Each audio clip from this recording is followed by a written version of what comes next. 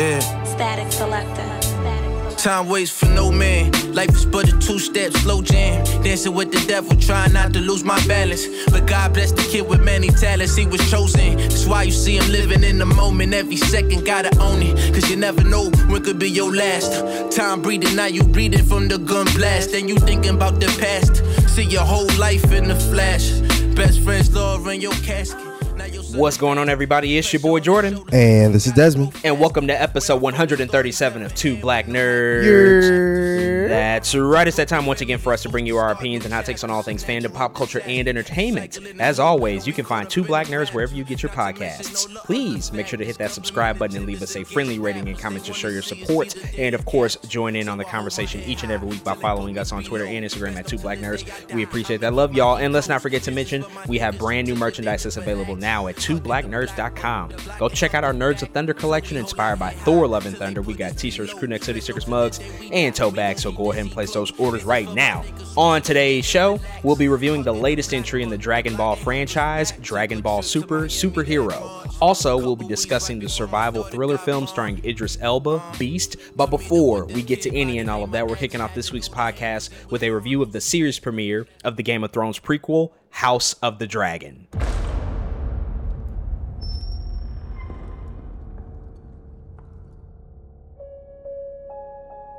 A dream. It was clearer than a memory. And I heard the sound of thundering hooves, splintering shields and ringing swords. And I placed my heir upon the Iron Throne. And all the dragons roared as one. I consider the matter urgent. That of your succession. Who else would have a claim? The firstborn child. Rhaenyra. No queen has ever sat the Iron Throne. The king has an heir, Daemon Targaryen. I will not be made to choose between my brother and my daughter.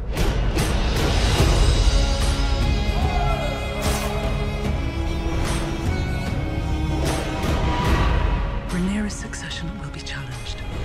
Knives will come out.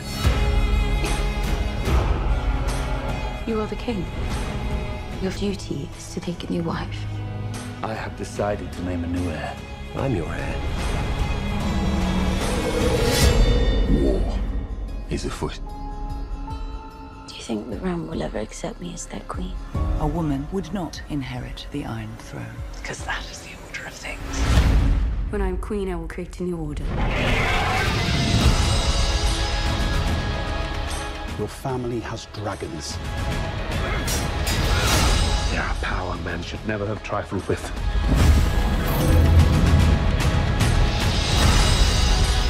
If Rhaenyra comes into power, she can cut off any challenge to her succession.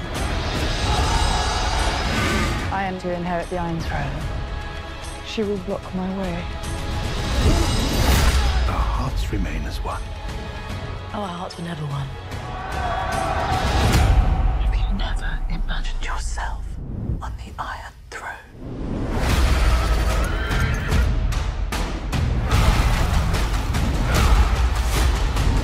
Where is duty?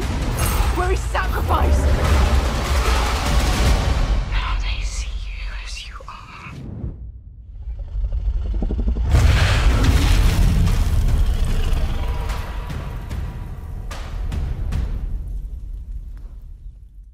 Now, this series is created by Ryan J. Condal and George R.R. Martin, and it's starring Patty Considine, Emmy Darcy, Matt Smith, Olivia Cook, Steve Toussaint, Eve Best, Fabian Frankel, Sonoya Mizuno, and Rhys Ifans. And so, episode 1, the series premiere of House of the Dragon, just released on HBO. We knew about this series for quite a while now. It was almost immediately announced at the conclusion of the original Game of Thrones series back in 2019 when they were wrapping up the final season of that series. We knew that additional spinoffs were going to be coming. We knew that they were going to continue in the world of Westeros because Game of Thrones is the most successful HBO series of all time. So why wouldn't you go back? House of the Dragon, most notably, is adapting the book from George R.R. Martin, Fire and Blood, to tell the prequel story of what happened almost 200 years before the events of Game of Thrones. And so we've been eagerly anticipating this series, as a lot of people have been. We know the weight of what this series means and what it could possibly mean for the future of HBO as well. And so with that said, man, I'm going to pass it over to you. What were your general thoughts about the series premiere of House of the Dragon? Man, first and foremost, people, I think, know and understand the love I have for Game of Thrones, man. It's been one of my favorite shows for a very long time.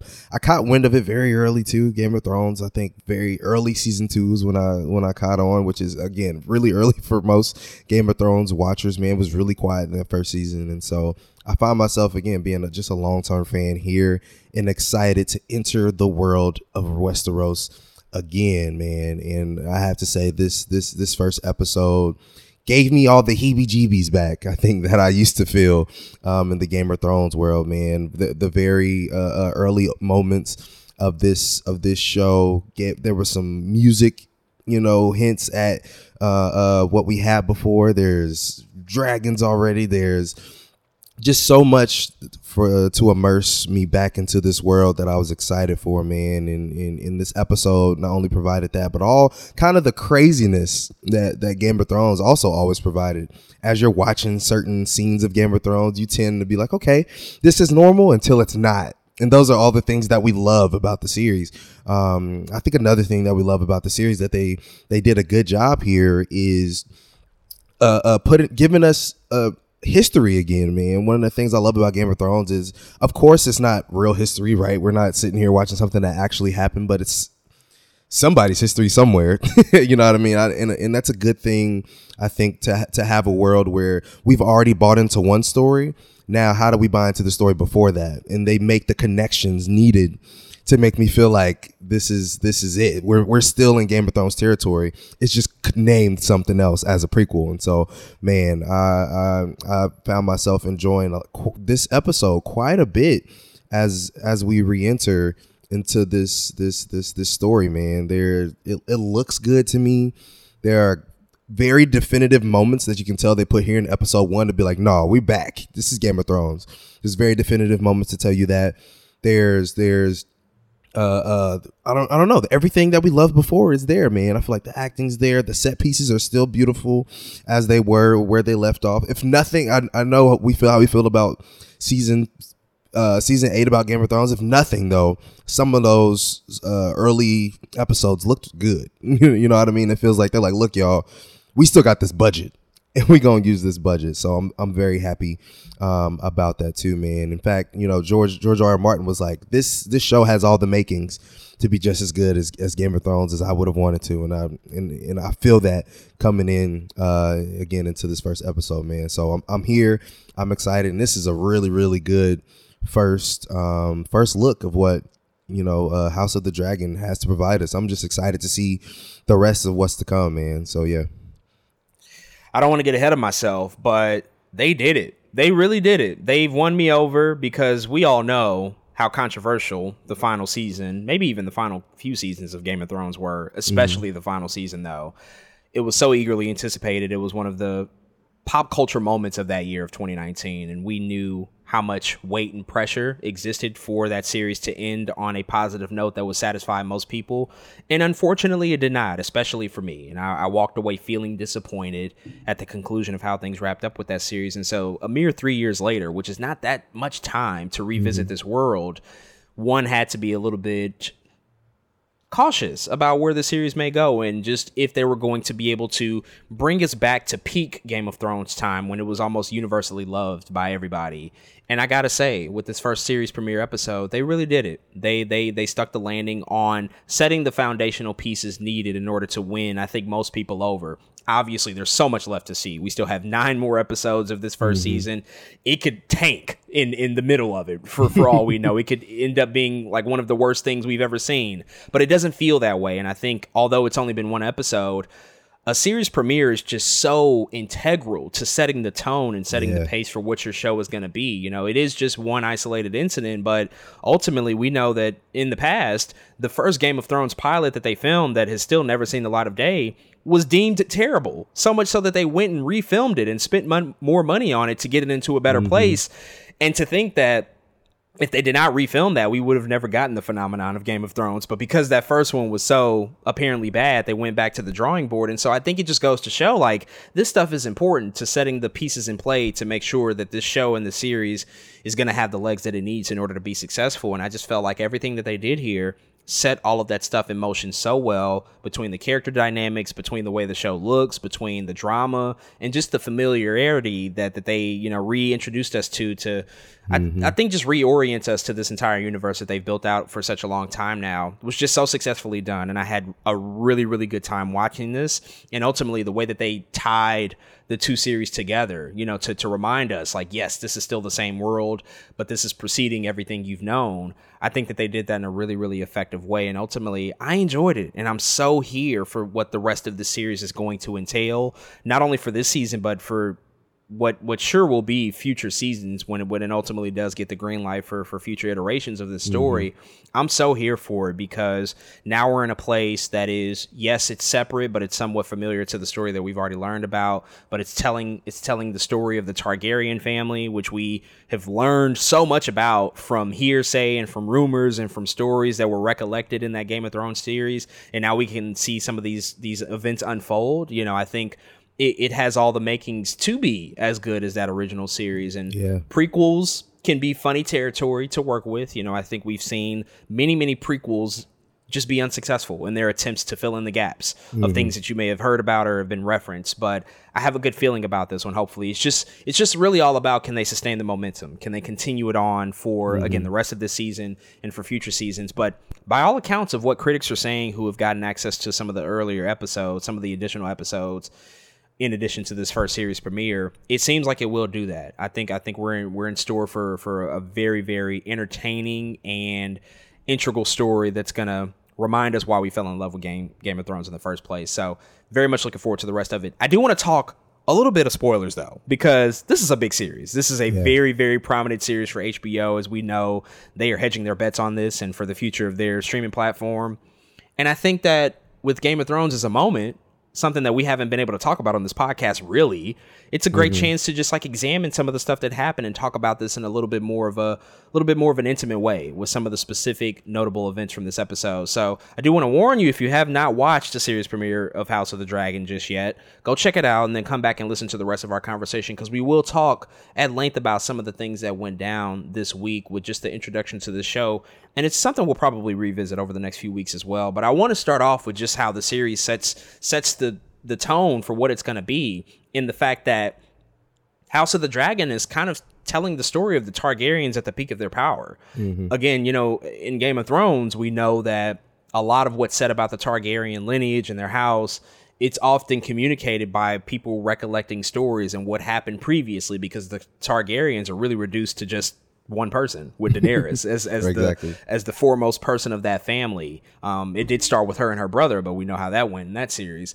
But now we're here. We have a ton of Targaryens. There's silver, long flowing hair everywhere, and we see their house insignia everywhere, and we see dragons all over the place. You know, it's not just like the birth of like 3 dragons. Now they're kind of everywhere. And so King Viserys in the show, he is in his 9th year reigning as king, and ultimately he's been charged to make the decision on who's going to be the heir to the family. And this episode is indeed titled The Heirs of the Dragon, which is, you know, very aptly titled. But that's really the charge of what he's responsible for in this episode, and I would assume for the rest of the series as a whole. And kind of doing what the namesake of the show is. It's a Game of Thrones, figuring out who exactly is going to occupy these titles and these responsibilities. But what do you think about us just, you know, sort of being introduced to this family at this pivotal moment, at the peak of their powers, when they are really, you know, sort of at the forefront of Westeros? They're at the height of their power. They have all the dragons at their disposal. They're kind of seen as gods even, you know, and I think that was a line uttered throughout this series, that they're seen closer to gods than they are to men. What did you think about just that whole depiction, and also just some of the different family members that make up this particular house? Yeah, man, it's just a great start to inevitability. I love that. I love knowing this is 172 years before Daenerys, right? That is just like how the hell in 170 years do we get from the peak in height of the Targaryens to just Daenerys Stormborn, and I guess at the time her brother Viserys too. You know what I mean? And so I think it's just really dope thing again to start off with, because even as we know, it's 172 years removed when we see Rhaenyra on the step down from the dragon at the beginning of the show. It purposely is giving us Daenerys vibes. You know what I mean? It's like, look, y'all, this is her great something. You know what I'm saying? And so it feels really good. Again, the connections. King Viserys here, her brother's name Viserys. Daenerys' brother's name Viserys. It's like really cool to see how long of a lineage we have to get to in order to get there. And so this family, we know Daenerys just to be really freaking cool, but now there's a whole family of them that are still alive. There's, like you said, dragons are thriving. How do we get there? How do we get to the dragon skulls in the basement of King's Landing? You know what I mean? How do we get to right now the Iron Throne has steps. I think the book originally said the Iron Throne had steps. How do we get to steps to no steps? You know what I'm saying? I don't know if they'll address that. It could just be like a merging the book in the TV show kind of type thing. I don't know, but it's just very interesting to see how we get to certain places. And I also love this opening, like you said, being a Game of Thrones as it starts off. The name of the show doesn't have to be Game of Thrones for us to be like, nope, this is all going to be a Game of Thrones thing. You know what I'm saying? Like, everybody is fighting for this lineage of who's to be king next. And especially after the beginning, they literally tell us this is the best king that pretty much we've ever had in Westeros, right? The I don't even know his name. I think they call him the old king too. I'm gonna call him the old king for now. But he is just so 60 years of peace. It's like, okay, that means it's about to go down. You told us there's a king of peace. I mean, we know dragons are gonna die. We know this family gets reduced. The time of peace is over, and by the end of the episode, again, light spoilers, we know this. By the end of the episode, young Rhaenyra is now been appointed to be next in line to get the throne. Mm-hmm. It's about to go down, and it's just like, yeah, man, it's just really good way to grasp us. To know what's about to know what's about to happen here. And so it just feels really good coming back into this and in them making us interested in things that we already know is going to happen. We know the beginning and we know the end. What's the middle look like?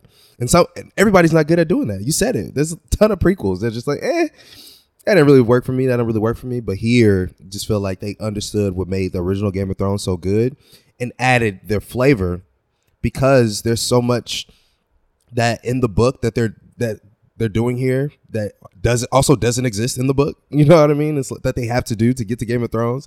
That is just, I don't know. It's a mix between creative control and the source material existing that I think is going to give them a big leg up here. So again, just a really cool start. Yeah, I think the journey is just as important, if not more important, than the destination, seeing how we do get to that ultimate endpoint. And I love that we automatically from the top, we get that weight, that sense of impending doom that we know ultimately comes, not only with just the fall of the Targaryen Empire, but just what we ultimately see unfold in Game of Thrones with the arrival of winter and just the Night King and his army.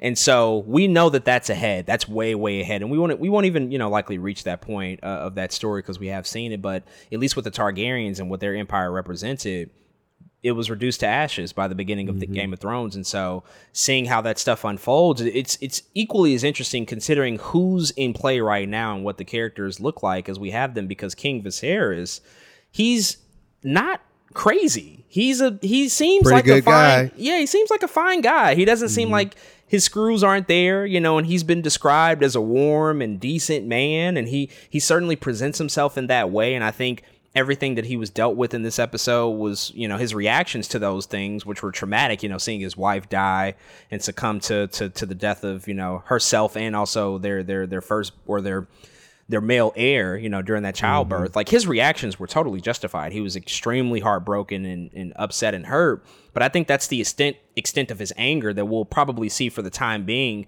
Everything that he did in this episode made sense to me and it tracked. I didn't get the impression that this was like the Mad King. This was like Aerys Targaryen. He's not like that from our initial depiction of him. And so I think even seeing that, there are like very fair and fine Targaryens out there. Like, all of them are not embedded with this gene of ultimately going just completely apeshit because of something traumatic that happens to them. That's not necessarily the case. It could be the case. It's not to say that Viserys may not get there, but at least for the time being, that's not the case. And so I like that. I like that we are presented with something that was probably subverting our expectations than what I think we may have assumed coming into the show. And then on the opposite side of that, you know, in terms of who he's dealing with, you have a person like Daemon Targaryen, his brother, who is a little bit more, I don't know how to put it. I guess he's a little bit more, he's kind of out there. He's a little bit more aggressive. He's more violent. He's ambitious. I think that was a word that was used to describe him in this show as well. He knows what he wants. So he definitely reflects more of what I think we're used to as it relates to a Targaryen, but he is in opposition almost to his brother, but he loves his brother, you know, so that dynamic is going to be very interesting to see how that unfolds, because they're not necessarily at odds. They really love and adore each other, but they're different in terms of how they would probably rule from that throne. And so that stuff is interesting to me from the patriarchal side, but then the matriarchal side of it is equally as interesting, because we know that this world is very much rooted in the patriarchy, but that gets uprooted because at the end of this, we do get the resulting I guess announcement of the new heir, who's going to be a female, and I think that Rhaenyra in this role, being sort of the preceding heir to the whole Targaryen empire, to what we saw with Daenerys, that also that changes the whole dynamic. That makes it more interesting, because, like you said, by the end of this, knowing that she's in that position, that means that people are not going to be okay with that. There's going to be people that try to contest that and equally, you know, maybe start many wars because of it and start many battles because of it. So I think all of this stuff is just like really fascinating to see, just like this whole Targaryen empire and just how different they probably are compared to the rest of the empires all throughout Westeros. And because of that, that's probably largely why they were responsible for becoming so high in power as they are. But it also might be equally as responsible for their downfall, their impending downfall that we know is going to come. I do want to talk about, I think, the central sort of centerpiece of this episode. It revolved around a tournament, like a jousting tournament, to decide, you know, who was going to possibly be the next male heir for the Targaryen Empire, and how that was also juxtaposed with the childbirth scene from Queen Aemma, thinking that we would get this male heir in the form of a newborn son for King Viserys, but how that ultimately resulted in her death. And it was a very, very, very violent scene. It was extremely graphic. HBO certainly reminded you, this is Game of Thrones. This is not anything else. Like, don't get it confused. This shit is hardcore, and we're going to make it so. So much so that, like, I don't know if I'll ever really watch the scene again, just because of how violent and how graphic it was. But I did find it interesting that automatically off the top, King Viserys has to make the most difficult decision of his life. And at the same time, we're seeing this physical battle happen on the field with all of these men who want to step up and become the heir. And that's just juxtaposed against, like, the childbirth element. Again, like that patriarchy versus matriarchy, and how I think more tied together these things are within the specific Targaryen empire than maybe other stories that we've seen out of Game of Thrones. What did you think about just how that whole scene unfolded and seeing just those two sequences run parallel to each other? Man, this was a definition, I think, of what, you know, the art of the world of Game of Thrones is here to provide, man. There's a moment at the beginning where Queen Aemma is sitting on that bed while she's pregnant, and Rhaenyra walks in, and Aemma tells her, this is our war bed. You know what I mean? Like, this is where we go to war. This is where we're pregnant. And then for them later to juxtapose, you know, glimpses of what war looks like in that jousting tournament versus the birth or stillbirth somewhat of this baby. You know what I mean? It's very, I don't know, just very crazy thing that I think we're going to see more of later down the line. It's given us a look into how brutal and terrible this world is. But even more than that, they wanted to show us there's just so much there and so many layers there, man. One, they wanted to show us how terrible technology was in a time like this. Of course, a C-section wasn't going to go good back then. You know what I mean? They're like, well, we could do a C-section, but she's going to lose too much blood. And there's the other one where it's like she could try to have this baby, but she's probably going to die regardless. Like that, I think that's the thing that sucked the most for Viserys, is like, your wife will not make it regardless. what are you to do? You know, does she die? Which agony do you want her to die in? And in the pressure of having to and trying to come up with a male heir, this is what we get. And it's so maybe ironic is the word that we still end up with a female heir. And you can tell, you know, Rhaenyra's at this entire time had been very upset that somebody who was unborn had more claim to the throne than she did. But at the same time, you know, she felt like her father also, she didn't like her father because of that. But that apology from Viserys, you could tell in all of his grieving felt so real. You know what I mean? He felt like, he's like, no, this is I think he truly felt that Rhaenyra was the next up after all the bullshit that happened to him. He was like, no, you are the one who I think who's to be queen. And again, I love, you know, how we're kind of talking about Daemon in this situation, Rhaenyra and Viserys, and how kind of not crazy Viserys is, and how maybe leaning towards crazy Daemon is, and his name is freaking Demon. You know what I'm saying? Pretty much. But they say like every time a Targaryen is born, God flips a coin. It's like, ooh, did Daemon land on tails? But another good question is like, okay, Rhaenyra is now the heir.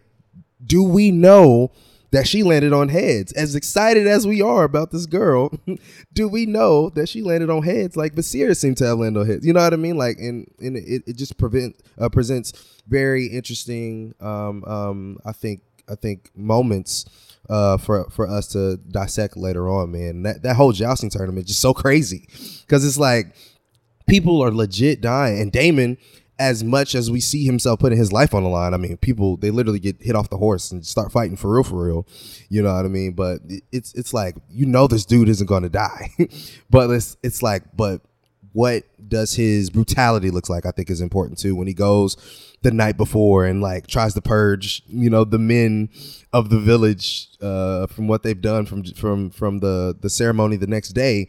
It's like, I mean, it's crazy, bro. They're chopping off dicks and asses, and it's really wild stuff going down. And so for all this, again, to be juxtaposed against a birth, there was like no happiness in any of it. Right? I mean, they're trying to celebrate like, yes, there's a new heir king coming that's going to be born. And then in this celebration, there's death on both sides. And you know, they end up having to bury these people. And it's just, yeah, man, it's a very crazy scene to kind of wrap your head around. But again, I love how strong it is. More than anything, I love how strong the messages that are coming through to show us, no, this is how we are setting this up, y'all. Like, there's loss is going to happen. It happens episode 1. In fact, you could call it, of course, it's not going to feel a red wedding, right? We had way more stakes in the red wedding. But in terms of loss of a wife and child, episode 1, woo, that's some heavy stuff to bear. And so it's just, you know, I just feel the weight going into from these scenes, again, being juxtaposed alone. I feel the weight of what's to come in the rest of this season.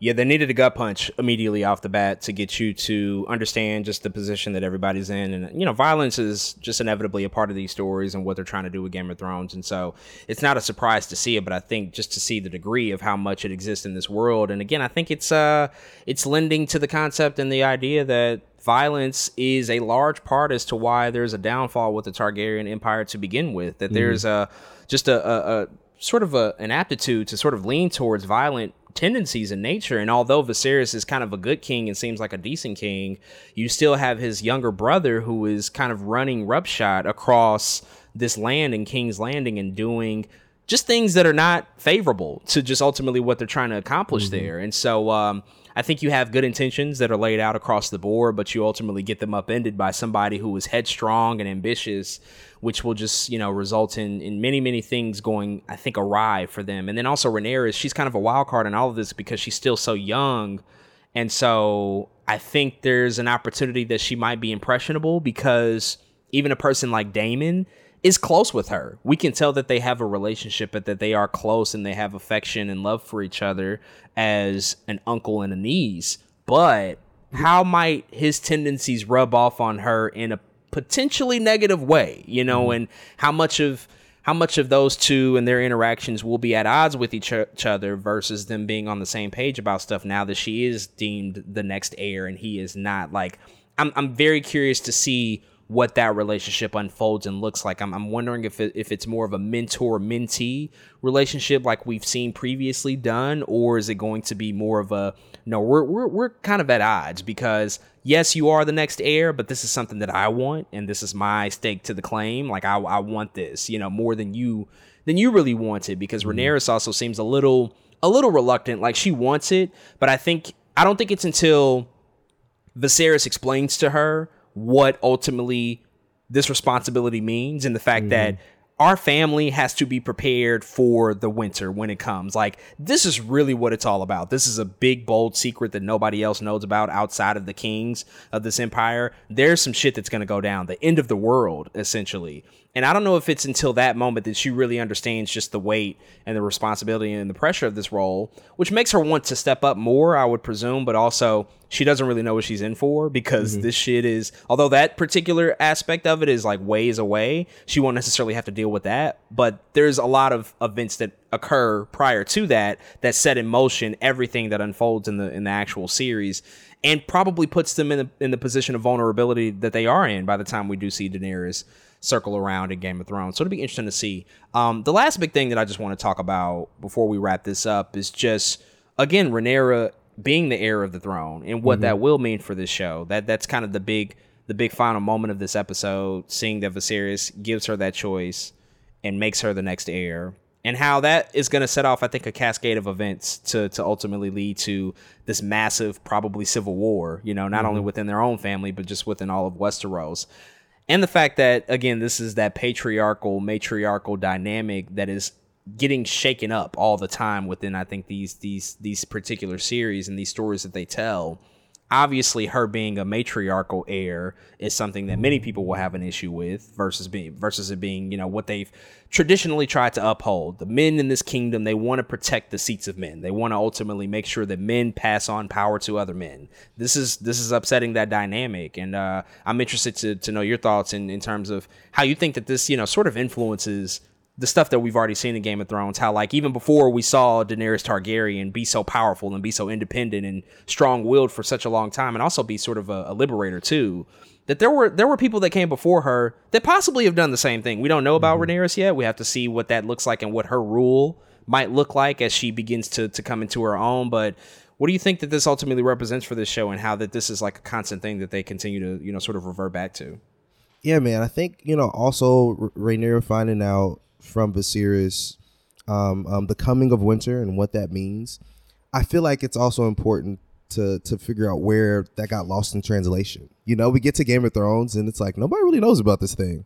You know what I'm saying? Like people kind of find out about it by accident. It kind of gets passed around more so by word. Even in that prophecy, it seems more like again, we know it ends up kind of being more like Jon Snow that ends up putting everybody together, you know what I mean, to fight against the winter. And so I think it's interesting that it might also mean where things get lost in translation in terms of bringing people together in certain ways, or who refuses at the time to be brought together by Rhaenyra. I think it's also something to note that you kind of talk about her in Daemon's relationship, that you say mentor-mentee, man. I don't know. The Targaryens, They did some Lannister stuff back in the day. It could also feel like, unfortunately, some little bit of sexual tension between the two.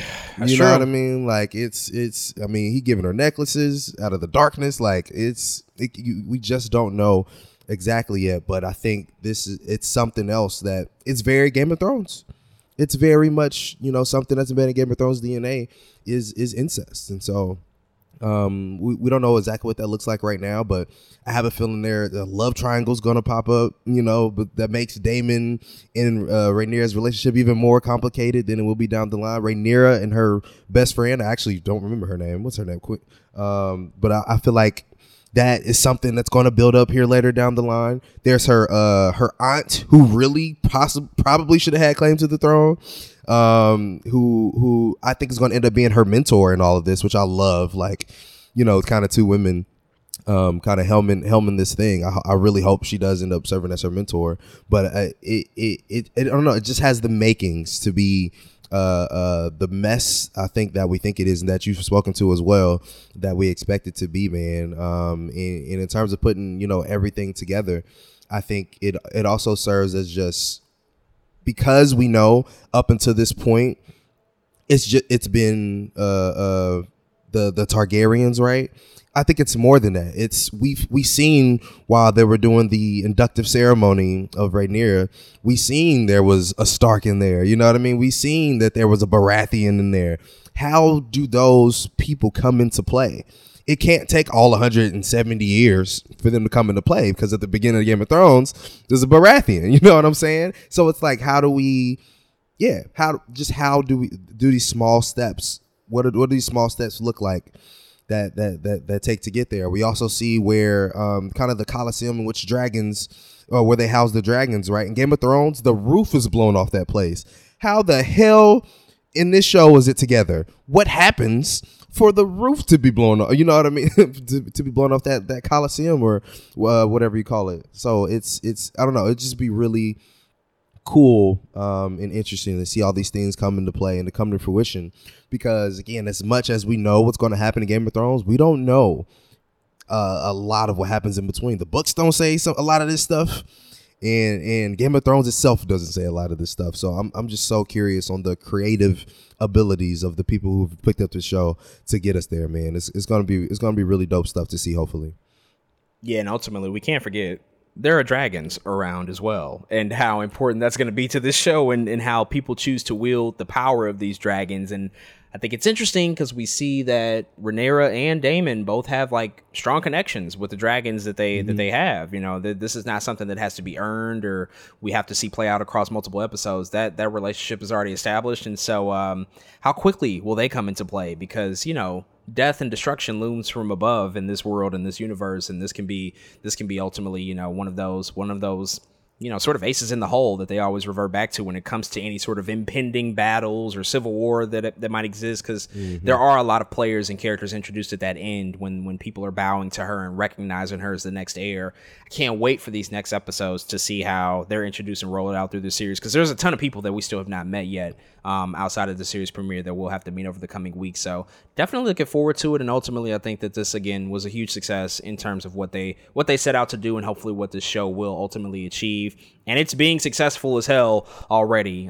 We just saw that House of the Dragon drew in 9.99 million viewers across HBO and HBO Max with this premiere alone. Variety just dropped that information through Warner Brothers Discovery. So it's a runaway success. This is by and far, I think, the largest premiere of any series this year. So it'll be interesting to see how quickly they greenlight future seasons, because I imagine this is going to be at least a 3, 4, maybe even 5 seasons show. I don't know how far it goes ahead of that, but I see definitely at least 3 to 4 with more characters that'll be thrown out there. And it provides even more of a canvas that they can sort of embellish upon the story, because like you said, there's a lot of pieces from this story that have not been filled in yet. There are things that are kind of out there where they can just kind of take that and make it to what they want it to be, and that could be a good thing for sure. We've seen how that's not necessarily been favorable in the past when we ran out of the source material in the Game of Thrones series, but I'm actually hopeful here, because we do know ultimately the end point of a lot of this stuff, but again, how we get there is going to be really the most fascinating element to this series. But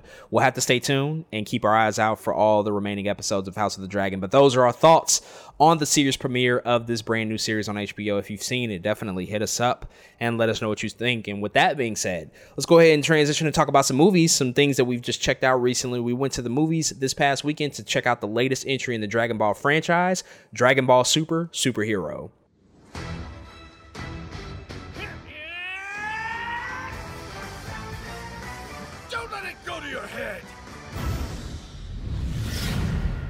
Who are you, and what do you want? An old-fashioned superhero, fulfilling orders in the name of justice. Piccolo! That was an underwhelming performance. I was expecting a lot more out of you. The return of the Red Ribbon Army is near! Pan! This world needs a hero. I just picked up some new intel on who the villains are. Gohan, it's do or die time, so draw out all of your strength.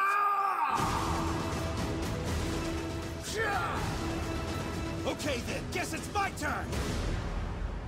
Oh, holy crap! Dragon Ball Super Superhero. Now, this film is directed by Tetsuro Kodama, and it's written by Akira Toriyama, and it's starring an English voice cast of Christopher Sabat, Kyle Herbert, Sean Schimmel, Robert McCullum, Alex Lee, Zeno Robinson, and Zach Aguilar. And so Dragon Ball Superhero is the next film in the Dragon Ball franchise after Dragon Ball Super Broly came out a few years ago. Definitely a highly well-received movie, critically acclaimed for the most part, and it also did incredibly well at the box office. It's definitely, I think, the highest-grossing Dragon Ball film that's come out in theaters ever. One of the highest-grossing anime films as well. So, Of course, they were always going to make another one, even though the Dragon Ball Super series has technically concluded. They're going to continue on and tell future stories. And notably, this entry into the franchise is not focusing on Goku or Vegeta, who we've been following for a very, very long time now, 30-plus years. It's actually switching the character dynamics to focus on Piccolo and Gohan, who've been supporting players in Dragon Ball for a long time, but have not always had a moment in the spotlight. But this is returning that moment of the spotlight to these particular characters. This is something we both got a chance to go to the movies and check out this past week, so I'll go ahead and pass it over to you officially. What did you think about Dragon Ball Superhero? It is time to start putting respect on anime movie names. It's time. There's no question anymore. Every anime movie that has come out within the past year that we've reviewed on this show has went nuts. They've just all been good, and some have even been great. It's just time to stop the BS, people. And if you haven't been seeing anime movies in theaters, go start watching them. If you haven't been writing about them before and you're a movie critic listening to this, go start writing about them, because it just proves over and over between the box office and how well critically received these movies are, that they hold a place of their own, and they can keep up with some of these other big name movies that come out over the course of the year. And so I just think, man, yeah, it's just time. So Dragon Ball Superhero, man, you already said it. It follows more so Piccolo and Gohan, and I have to say Gohan was my first favorite character in Dragon Ball Z. He was MVP of several arcs, from Sans to, of course, Cell, which is still one of the coldest arcs in Dragon Ball Z history, period. And you know, it's great because Vegeta and Goku had been such the foundation for so long. I think in the stories, really any story after that, after the Cell saga, was like, okay, Goku Vegeta. And we finally got a chance to sideline them here to remember the beast that Piccolo is and how important Piccolo is to these stories. And so, man, Dragon Ball Superhero was a super treat for me as someone who loves these films and this franchise. Is it Dragon Ball Super Broly? No, that movie is nuts. I just have to. Resurrection of F is really good. Battle of the Gods is really good, and I think, you know, this movie sits kind of with them in terms of some of the fun that you have while watching them. The difference is Super Ball Superhero. They try this new 3D animation that Dragon Ball never really, gave to us. They tried it, I think, in a previous movie. Might have been Broly. There was like a couple quick scenes that had some 3D animation in it, but they said, okay, let's try a whole movie here of doing this. And it's okay. I wasn't like super mad at it or anything. I think I still love 2D more. It's something about the way Broly is animated. I just love it. It just felt like, I think they already had something perfect in what Broly could provide, that I don't think they had to do it here. But there's a couple of scenes in this movie that are nuts because it's 3D though. It's like, I really love that shot. But when it goes back to some of the normal things in the film, it was like, okay. I didn't have to deal with it here. When there's just talking, it's like, I don't have to see it here. But in some action scenes, you could tell the potential of 3D and the 3D animation that they're using here, and kind of how they are going above and beyond a little bit. But it wasn't necessarily something I needed per se. But I still pretty much enjoyed it. It did not take me out of the film at all. Also have to say that the first couple minutes of this movie was like, for me. I was like, what are we doing? I was really confused at first. But I think it's like 15, 20 minutes in. When we finally get to Piccolo pretty much he's the narrator of this film to me. He's the one in the center of things. When we finally get to see him, the movie picks up tremendously, and from there, I think we were pretty much good to go. So man, overall, I love the action in this. Two characters, Gamma 1 and Gamma 2, are introduced here. Shout out to my boy Zeno, who voices one of the characters. They are really cool additions to this movie that I did not expect. I've seen them on the posters and stuff, but I just didn't know the roles that they would play. Again, no spoilers there, but I was really happy to see them, and I would love to see more. I just want to see more because I think they're really dope. Also, man, just seeing some other small character surprises here is always going to be nice in Dragon Ball. And other than that, man, I just really hope that they continue to make these movies. Like, I feel like there's so much potential in the stories they're telling, because this movie, it being canon, is actually pretty big when you think about it. It's like, no, this is some dope stuff. Like, this is a canon movie. That means they can add on to a lot of things that they didn't before. Like, Goku and Vegeta, like I said, have been sidelined. They're going to come back to Earth and be like, what the hell happened here? You know what I mean? And I think that's going to help progress things in some other cooler ways, man. And so, wow, again, not perfect, a really, really fun time at the movies for any Dragon Ball fan. And especially, look, if you like Piccolo and Gohan as much as I do, I think you're going to enjoy this movie regardless. It's just one of those, man. So yeah, it was a good watch. I will reiterate that Dragon Ball Super Broly is probably the apex of the Dragon Ball franchise, if I'm being honest, just from every standpoint possible, from the animation to the fight sequences to the music to the humor. It's unreal what they did with that movie. It literally blew me out of the water because it has the greatest fights, I think, in any Dragon Ball, anything we've ever seen. It's really up there. So the comparisons to that, as it is the most recent film, you know, they're somewhat founded, but it's also, you know, it's comparing probably the masterpiece of what they've done within this particular franchise to the latest entry that's furthering the story that is absolutely really enjoyable and good in its own right. But when you reach such high highs of what they did with Dragon Ball Super Broly a few years ago, it's hard to top that. And, you know, I didn't expect them to top that coming into it, especially considering that it was going to focus on Piccolo and Gohan more so. And that's not to say that those characters aren't great and that I don't love them, because I do, but I knew that it was going to give us a different feel than what we've experienced before. But I like that. I like that they went in a totally different direction. Instead of trying to just do Dragon Ball Super Broly 2.0, they went elsewhere. And I think that was the smartest decision that they could have done, because you're always probably going to come up short when you're comparing yourself to, you know, a really high watermark of what the franchise has been capable of thus far. And so the father-son dynamic between Piccolo and Gohan, which has been a long-standing thing in so many Dragon Ball stories, it's just really nice to see. It's really nice to see them circle back to that and to focus on so much of it.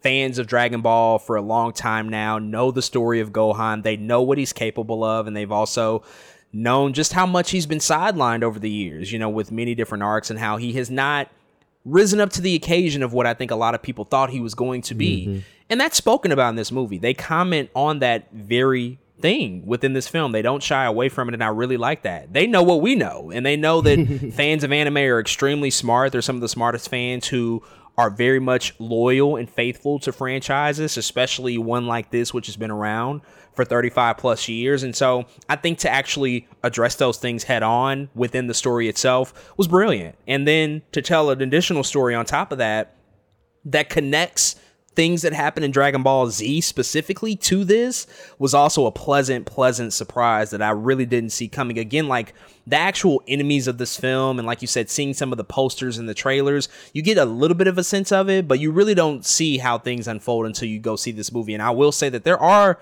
things that you don't want to be spoiled about that are surprises. Do all of those things work perfectly? No. There's a character that's included here that I wish had more speaking parts, that didn't speak at all.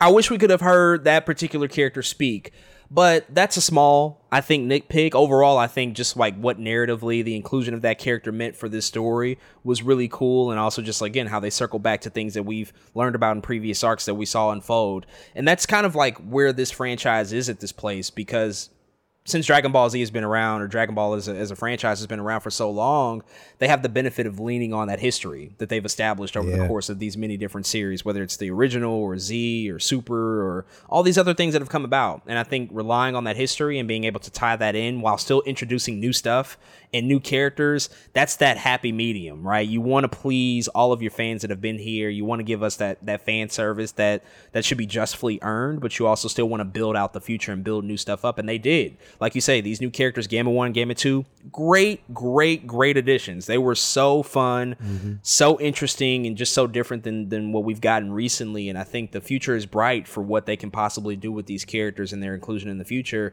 And also just like the changes and the iterations that we see with current characters and how that's going to be different in the future as well. And so ultimately, this was a damn good time for me. I had so much fun. I think it's up there with, Battle of the Gods, Resurrection F. It's very different, as you said, but it's kind of up there for me.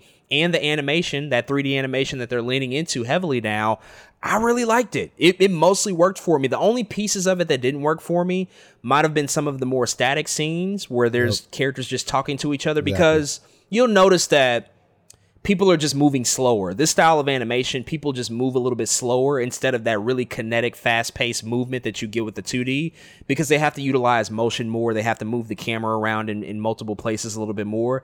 That's the only place where it required a little bit of an adjustment on my part, but once I got past that in the first 10-15 minutes, I was good with it. I was on board with it. I think it works so fucking well once the action kicks in. It looks so beautiful and so gorgeous to me, so I really, really enjoyed what they did there.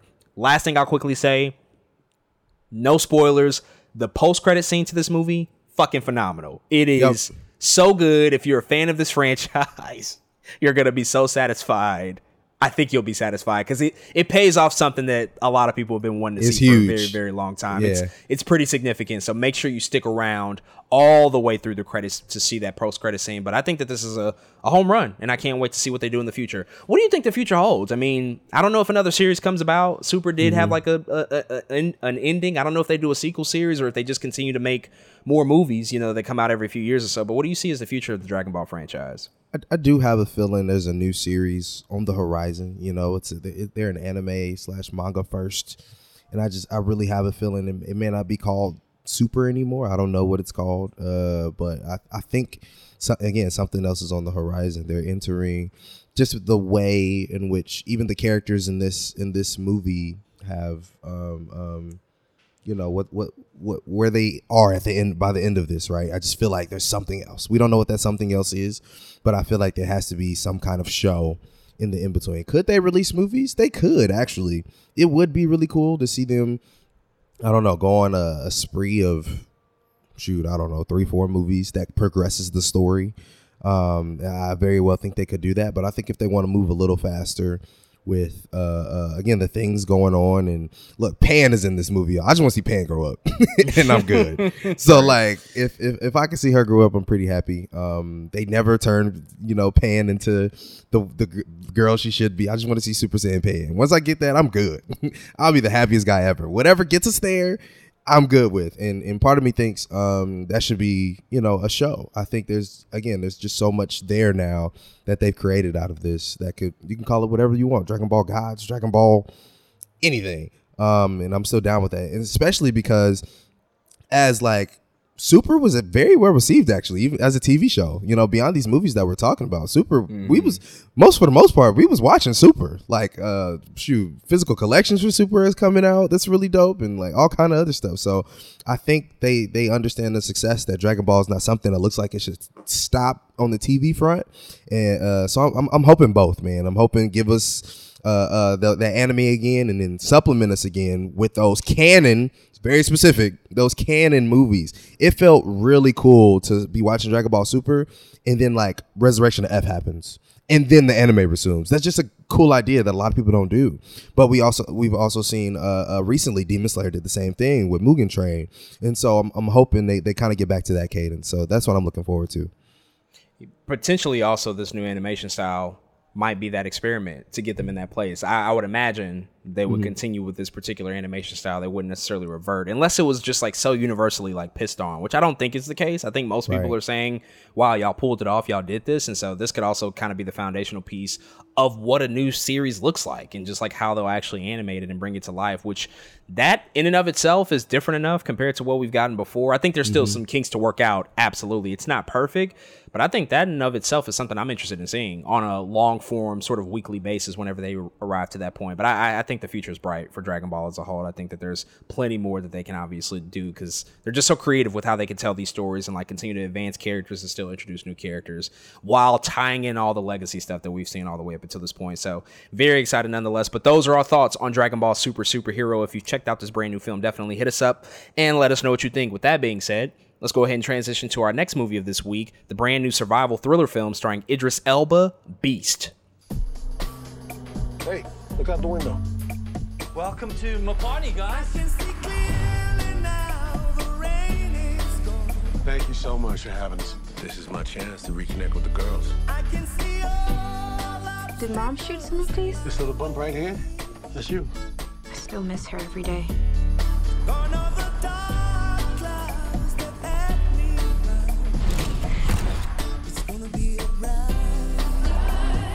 What's that? There's something crossing up ahead. Keep the girls in the car. Stay in the car, okay? Just stay in the car. What happened? Diabolo? Okay, what's he saying? Diabolo means devil. I've never seen anything like this. Multiple attacks without eating its prey. Lions don't do that. At least no lion I've ever seen. Go back to the calls. Dad, please!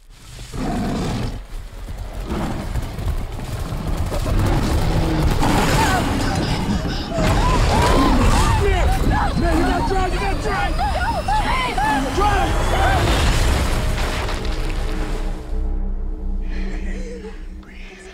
Breathe. Slow down.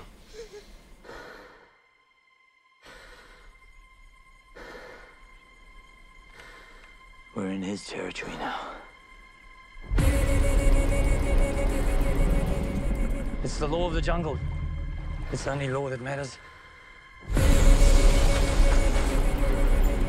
Dad, they've got guns. We shouldn't be out here. What are you doing? Stop! I've got to get my girls out of here. I need you to trust me right now. I'm coming back.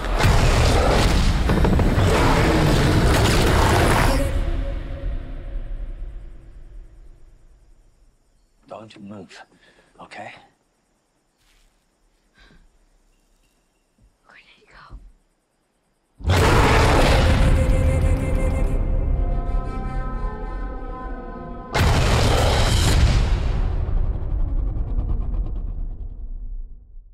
Now, this movie is directed by Baltasar Kormákur, and it's written by Ryan Engel, and it's starring Idris Elba, Iana Halley, Leah Sava Jeffries, and Sharlto Copley. So this movie, Beast, is, again, a survival thriller, and it might be the first survival thriller that we've gotten with a specific creature in play in a few years. The last one that I can remember, a movie we did go to see together, in fact, Crawl, which was about alligators. Yeah. That was a few years ago. That was about 3 years ago. There might have been some intervening ones in the coming years, but this is kind of the first one that's leaning really into that B-movie territory of man against creature or beast or something of that element. And so here we have Idris Elba, sort of back in the leading man role about this film that goes very, very awry when he takes his daughters on a safari to reconnect with them. And ultimately they come across a very deadly lion, as you probably have noted in the trailers. And so that being said, we got a chance to go watch this movie this past weekend in theaters. I'll pass it over to you. What did you think about Beast? There are two kind of lines in a movie like this, right? There's very much the realism of the movie and there's the surrealism of the movie. And I think each side did enough for me to have a good time in the theater. On the realism side of things, one, Idris Elba's commitment to this film helps it a lot. I think he's Idris Elba, bro. You'll never see a bad anything from Idris Elba in terms of performance goes. You know what I mean? The dude just knows how to act. He's His moments tend to be really good. And it's always interesting because Idris Elba could be the action star that we all see in like A Rock, you know, but he has the acting chops of whoever else you want to compare him to, you know what I mean? And I think that makes him a force that is pretty rare actually, than most would think. And so and still on the realism side, I love that about Idris Elba, but I also love this story that exists in this film for a black dad who is in some ways trying to earn the love of his daughters, but also protect them. I love that about the film. I think I haven't seen it in this way. And so that it definitely added a lot of points for me in watching this. Was like, damn, there's more to this than him fighting a lion. There's more. And so I thought that was really dope, man. So on the surrealism side of things, I got exactly what I came for. I wanted, look, it was in the trailer. This isn't a spoiler. I just wanted to see Idris Elba punch a lion. And like I said, I got what I came for. And it really existed, I think, in this realm, again, of things that I just hadn't seen, which helped the movie for me. I hadn't seen this movie against specifically a lion. And even in the movie, they kind of hint at and do subtle hints to Jurassic Park, right? That's kind of what it feels like in a very, very, very small scale, in terms of what is slightly more realistic. We know we can't see dinosaurs today, but we can see lions. And so, and what does that look like when you actually, you know, somewhat get put in a situation like that, again, in which lions are real. And so I found myself again being quite entertained. My very small, you know, my nitpicks I have with this film come from, one, there's just some stuff I feel like could have been shot better. There's just a couple things where I was like, it could have looked a little bit better there for me. But other than that, man, it's a fine film. Like I said, I got what I came for. The nature of the film is why it's just not amazing for me. And I think there's a couple of moments, even as short as this movie is, there's just a couple of moments that could have been moved a little bit faster for me. But man, I enjoyed myself, and I don't really have much more to add than that.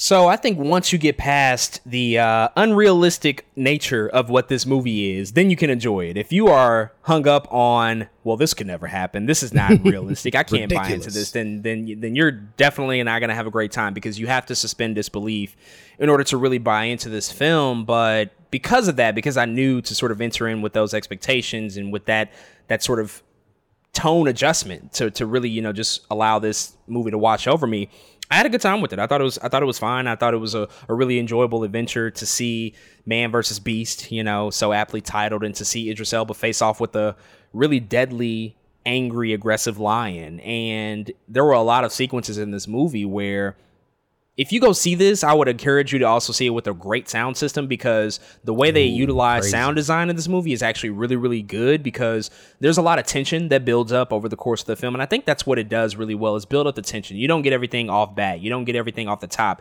You have to earn that moment of seeing this encounter between the lion and the humans in this film.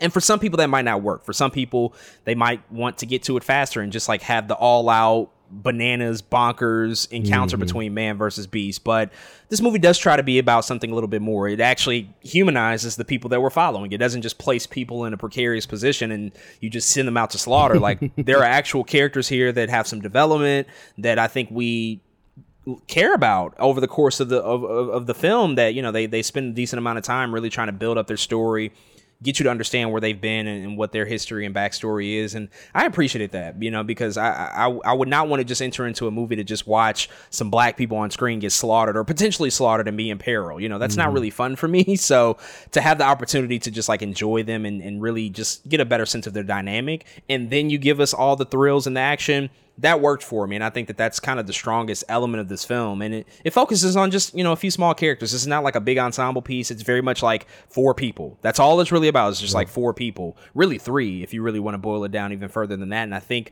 that works to the strength of the film. Mercifully, it's short. It does not drag on too long. It could have used a little bit more tightening up, you know, maybe 2, 3, 4 minutes here or there. But ultimately, I think the fact that it is like a 90-minute adventure works in its favor, because you don't want to stick around for this type of film that's just too long, because we can suspend disbelief, but at a certain point you're like, all right, now how many times are we going to come across this lion who's killing many people, and we're just going to survive effortlessly? You know, I think that's something that just, you know, it strains believability to a certain extent. So the fact that it ended when it ended was another strong suit, and Idris Elba is really the standout. If he doesn't commit to this role in the way that he does, if he doesn't put as much heart and emotion into it as he does, the movie probably falls apart much earlier in the opening moments of this movie. So I think a lot of kudos has to be given to him. A lot of props have to be sent his way, because he adds, again, another layer of humanity that's kind of necessary to get you to really just invest in this story. So this was a fine B movie. I think that this is exactly what theaters need. This is what we don't see that often anymore in movie theaters. A lot of these types of films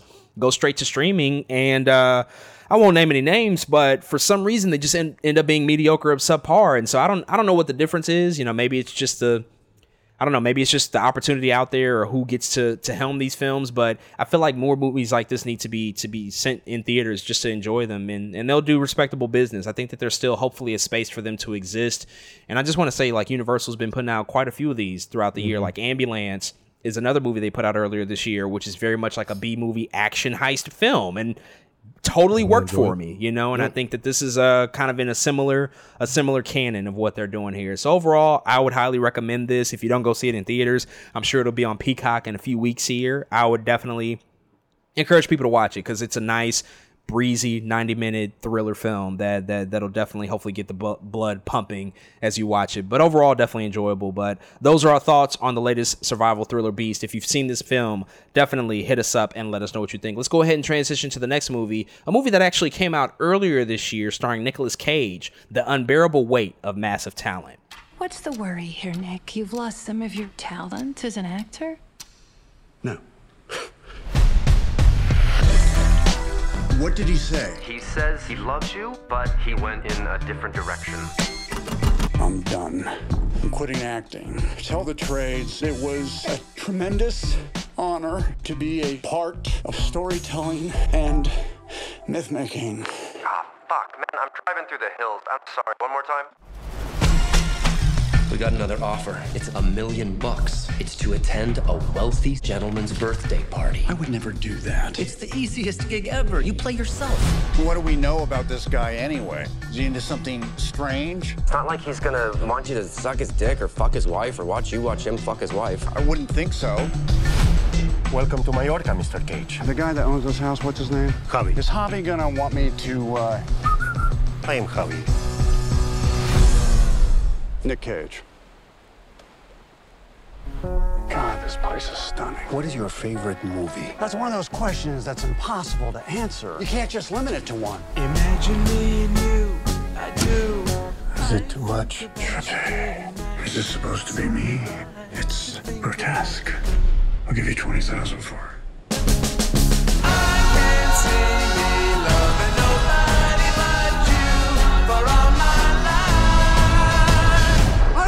A cliff? We could have died!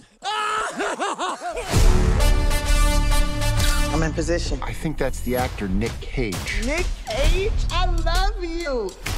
Have you seen Croods 2? I'm 44 years old. Why the fuck would I see Croods 2? I've seen Face Off and Con Air. What do you guys want? We're with Central Intelligence. Do you know who you're spending time with? One of the most ruthless men on the face of this planet. I need you to help the U.S. government. Let's kill this love. Find a way into that room, Nick. I can see myself doing more of this stuff. I think I might have a real gift for it. Good, because we got another mission for you. No. Your friend is working for the U.S. government. Don't lie to me. Are those my golden guns? They're my golden guns. I don't want to kill you. You're the last person I want to kill. I love you. I love you. I'm Nick fucking.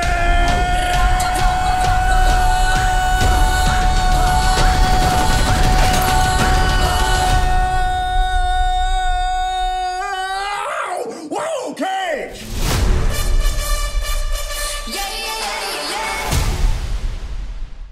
Now, this movie is directed by Tom Gormican, and it's written by Tom Gormican and Kevin Edden, and it's starring Nicolas Cage, Pedro Pascal, Sharon Horgan, Tiffany Haddish, Ike Barinholtz, Alessandra Mastronardi, Jacob Scipio, and Neil Patrick Harris. So the unbearable weight of massive talent. If you've seen this trailer, or if you at least listened to it as we inserted it here before the movie review, this movie is very much about breaking the fourth wall. I got a chance to check this out over the weekend just because I've been wanting to see it. I've been wanting to check it out. Nicolas Cage is in a very interesting place in his career right now. He's obviously A-list talent, very well-known name, has had a long career in Hollywood. Is he at the height of his powers at this moment in particular? Probably not, but he's in an interesting renaissance phase that I think a lot of like older, maybe middle-aged actors tend to find when they reach a certain point. And that's where I find Nicolas Cage right now. He works a lot. He stars in so many movies. Many of them don't even go to theaters, but I find when he commits to a role and when he shows up, he's very much on, and he's still one of the more talented people that we have out there. I know last year, Pig is a movie that we both saw that we talked about. Didn't love it, but I thought it had a lot of interesting stuff to say, and I really, really enjoyed his performance and just like what he did, which is very different than I think what we're used to seeing him in, because Nicolas Cage has often occupied a space of being like an action hero, or he's done a lot of sci-fi stuff, or he's even like delved into comedy a lot or adventure. You know, he goes for more blockbuster types of roles. The Unbearable Weight of Massive Talent is all about Nicolas Cage in the self-reflective stage of his career, because he's starring as himself. He's playing himself in this movie, and that's really what it's all about. It's about him dealing with fame and popularity and how people view him and perceive him in Hollywood, which is interesting for him as a star, because I don't know if Nicolas Cage has a defined lane. Because I said, just now that he stars in so many different types of films and he works a lot. I don't know if he has a defined lane like some of his other contemporaries do. Like we know, for example, like a Leonardo DiCaprio. He only stars in prestige films. He doesn't do franchises. He works with the best directors possible. Nolan Scorsese. Denzel Washington, he's in this phase of working with frequent collaborators, but often, he's kind of flexing himself a little bit more to teeter into more action-oriented movies as of late, while still on the in-between doing more drama fare, whether he's directing something or he's going for maybe a more historical role. I think a lot of people have those defined roles in terms of what they do and where they are in their career. Nicolas Cage is in a weird place where you don't really know what that is, and this movie is a lot about that, because you have characters in this film that talk about, oh, this is my favorite Nicolas Cage movie, or this is my favorite Nicolas Cage movie. You'll have one character say, oh, I loved you in Con Air, or I loved you in Face Off. And then you have another character say, oh, I just love what you did in Croods 2. And it's like, wait a second. These are completely different, but that just shows the versatility of what he's been able to do over the course of his career. And oftentimes it's funny. Now, the thing with this movie is that it's very much a comedy, first and foremost. And unfortunately for me, the comedy often doesn't work. It works sometimes. There are definitely some moments that are funny, but there are a lot of moments where the gag of watching a movie about a movie star, recognizing that he's a movie star and how he fits within this new context of Hollywood, sometimes the gag goes a little too far and drags on a little bit too long, and I think that they could have tightened it up a little bit more to be a little bit more creative. But I think if you're a fan of Nicolas Cage, if you like him and like his career and what he's been able to do, this is kind of a love letter to that. And it's a love letter to loving movies and being just so passionate about that stuff. And I connected a lot with those moments of the film. But I did find that the comedy, which is what I was here first and foremost for, didn't work quite as well for me. That said, Nicolas Cage does a tremendous job here. I think he's really, really great. Of course, he's playing like a version of himself, and he's often the guy that's just caught up in a circumstance that he didn't intend to be in. And that's funny to see him in that predicament where he doesn't really have control of the situation. And seeing an A-list celebrity talent like that, I think, I find that entertaining. It might be kind of weird to find that entertaining, but I do, to see them out of control and not know how to deal with a situation, although this is like heightened and it's, it's a fiction at the end of the day. But he does a really good job here. And also Pedro Pascal is really, really good here. I love him in almost everything he's been in lately. Yes, I think he's been, batting for just 1,000 lately. He's just picking really smart roles. And the fact that he can just like co-star in this film with Nicolas Cage, they present a really fun dynamic. There's obviously chemistry there. They work really, really well together. And some of the more comedic moments came from Pedro Pascal. But the comedy just didn't work as well as for me as I thought it would. And it goes on a little bit too long. I think this movie could have lost probably like 10 minutes, and just, focus a little bit more on the jokes that work, focus on landing those, and then a little bit more action, because I thought it was going to be more action. The action doesn't really pick up until the third act of the film. You know, they kind of go quite a while without having some action that was presented in the trailer that you thought would have been spread out a little bit more evenly throughout the course of the film, but that's not really the case. A lot of it is really savored until the end. So that was a little bit of an unfortunate thing. So it's okay. It's fine. It's not the home run that I wanted it to be, but overall, still an enjoyable experience, and I liked watching it. Yeah, man. I've actually started this. I just haven't finished it. So I've watched like the first 30 minutes, I think. But man, Nicolas Cage, no matter how you feel, he's still he's a treasure, man. You know, like you said, everyone has their own favorite Nicolas Cage film. It's funny how different Croods 2 and Con Air is. I think it's just hilarious, but also speaks to like the career he's had. It's funny, like you said, we seen Pig last year and what he did there, but also that's Spider-Man Noir now. That's how I look at him nowadays. I'm like, no, Spider-Man Noir. That's who he is. So yeah, man, it's been an interesting watch so far too. I think just to see where it's crazy because like in some ways it's kind of like it's like his own diary, right? It's like, this is where I am in my career, but also how do we put that on film? And I think that presents something that's super interesting. Yeah, hopefully, you know, we see more of him though, because even as this movie did come out, Pig came out, I still feel like he needs something else, something that's not self-reflective and something not as I don't know, weird as Pig was, you know, like give us, I hope he finds something else that's even closer to like, what's that movie? Mandy? Was it Mandy is, Mandy different. So hopefully, we see more of him, in the coming years, man. But man, it's still at least cool to see as somebody can understand where they are. Cause sometimes I feel like we get actors who like don't really understand that they're in that weird middle ground right now, and they try to do things that don't work for them when we're trying to tell them like, you don't do that anymore, or you know what I mean, or something. It's like, no, don't do that. But yeah, it's good to see an actor as big as Nicolas Cage being like, this is legit who I am. I know how y'all see me, and I also know how y'all see me, and I know how I see myself. Here's the movie about that. And so yeah, at least that's a cool thing about it. That's a risky thing too. A lot of actors wouldn't go into that territory because it forces you to confront where exactly you are, and it might not be the most favorable position. Like, I think he knows where he is, like you said, and this is a guy who has won an Academy Award before, so he's decorated. He's done it all. He has been a part of #1 films and a part of franchises. Like, he's been there. He's done the whole comic book thing, like you said, Spider-Man Into the Spider-Verse, as well as Kick-Ass. A lot of people forget he was in that movie, and he was a very, very fun part of that movie. But yeah, he's in a very, very interesting place, and I'm curious to see where it all goes from here. But those are our thoughts on The Unbearable Weight of Massive Talent. If you've seen this film, definitely hit us up and let us know what you think. Let's go ahead and transition to our final film we'll be talking about this week, a brand new drama that just made its way to HBO Max, The Card Counter.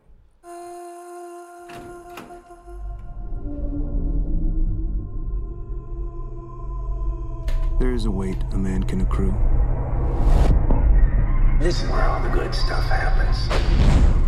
The weight created by his past actions. It is a weight which can never be removed.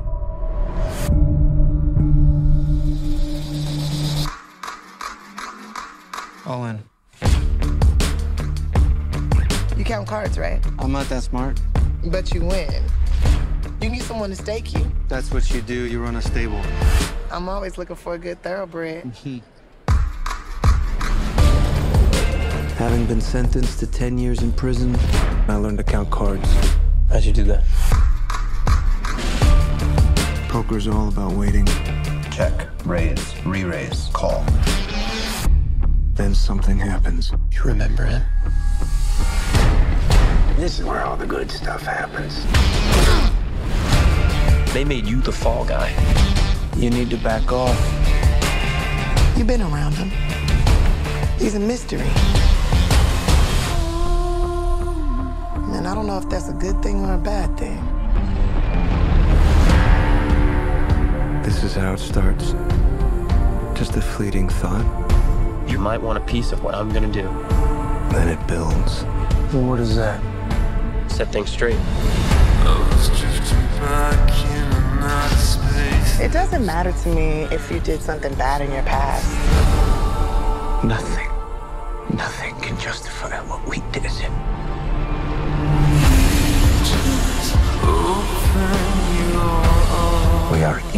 responsible for her own actions. You know the phrase tilt, just like in pinball.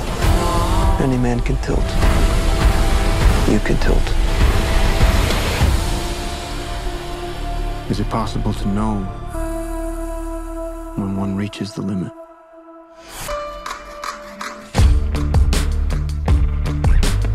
You have to be the strangest poker player I ever met. Oh, you have no idea.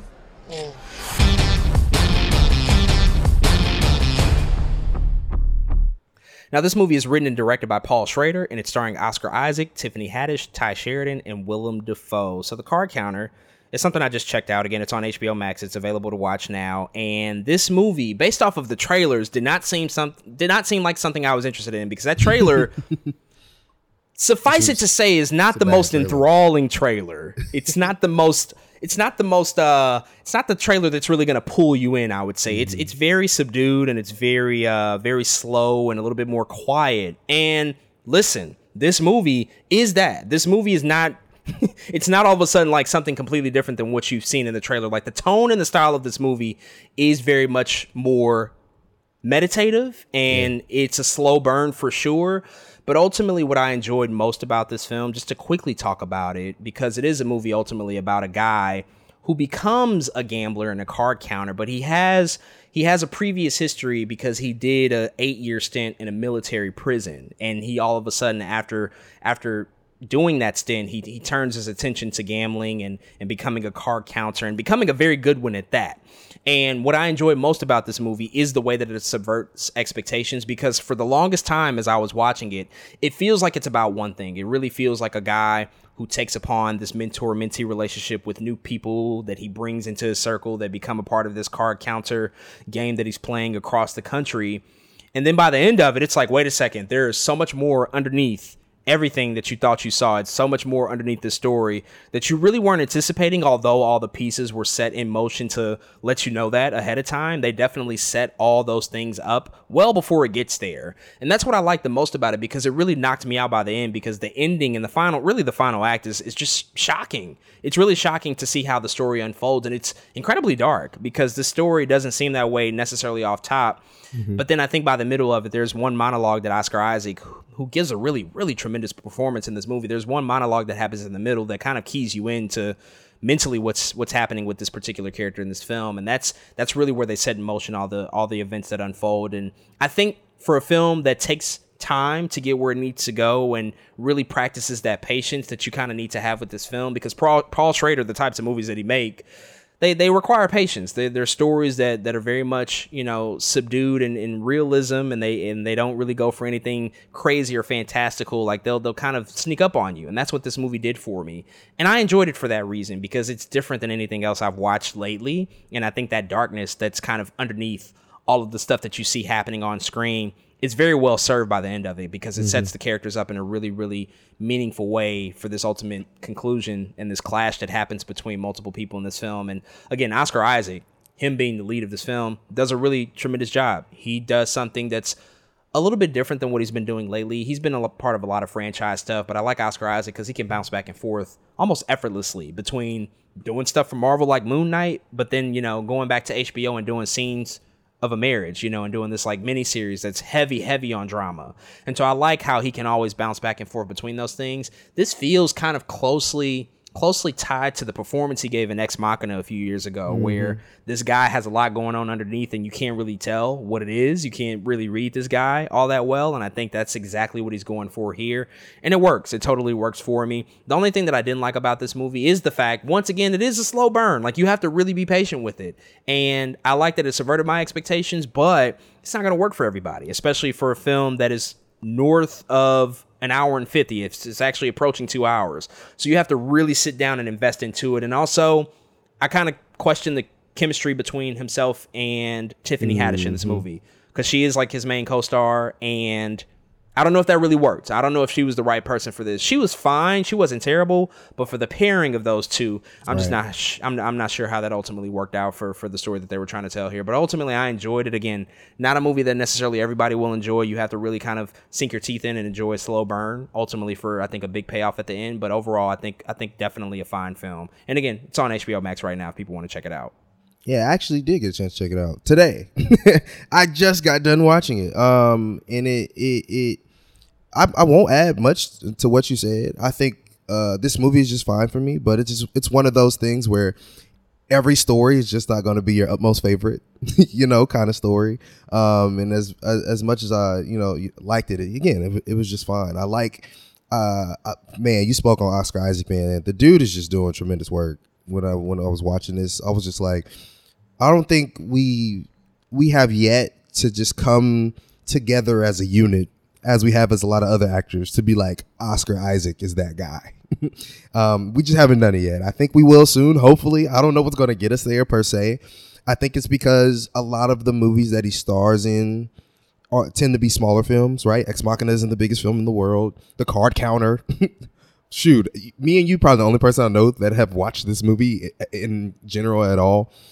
And when he is in a big movie, he's like Poe Dameron or Apocalypse. He's never like the guy, you know what I mean? And so I think when the day comes where he's like, no, this is Oscar Isaac's big movie that everyone has access to and wants to watch, I think that's the day we'll figure it out. But until then, man, this dude it just feels like he's doing undercover, like, amazing ass work to me. But yeah, man, it was like it was a different story. I like that about it. Again, just not my favorite story at the end of the day. But like you said, man, Paul Schrader, he just has slow burn movies, and that's fine. Me and you, we like that. But I think at the end of the day, it's just whatever happens to be the story at the time is the story. You're either gonna like it a lot, and you're gonna like it a little, or there's a scale there. And this happened to be one of those ones that was just like, that was cool. I rocked with it, but it wasn't my favorite. And so that's kind of where I left the film.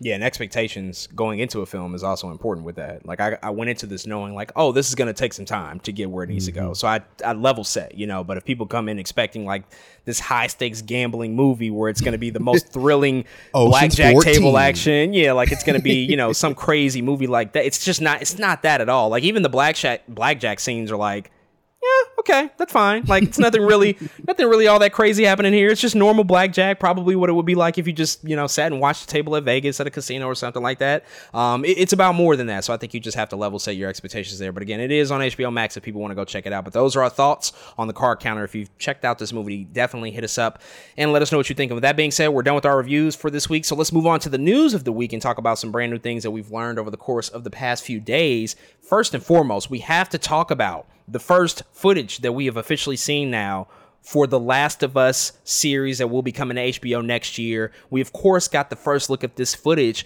with an HBO teaser as they're looking at all the future content that they're going to be rolling out in the coming months and over the course of the next year. We saw other things that I think we probably expected to see. Obviously, Succession Season 4 is on the way. New episodes of Industry, Titans, and Doom Patrol have been confirmed to be coming back and getting new seasons. So that's actually kind of a relief because a lot of people were questioning, like, are these shows coming back? As we have seen just all the shakeup and transitional stuff happen over at Warner Brothers Discovery. But I think the most important thing, which they did ultimately save for last, which also reinforces how important this show is for them, is that first footage that we got of The Last of Us. It's not much. It's not a full-length trailer, but we did get a few scenes to see this adaptation of the popular video game franchise that's going to be coming to HBO next year. What do you think about this footage? We saw first looks of Pedro Pascal, Bella Ramsey in these very, very important key roles that are be coming to the series. What did you overall think about what we saw here?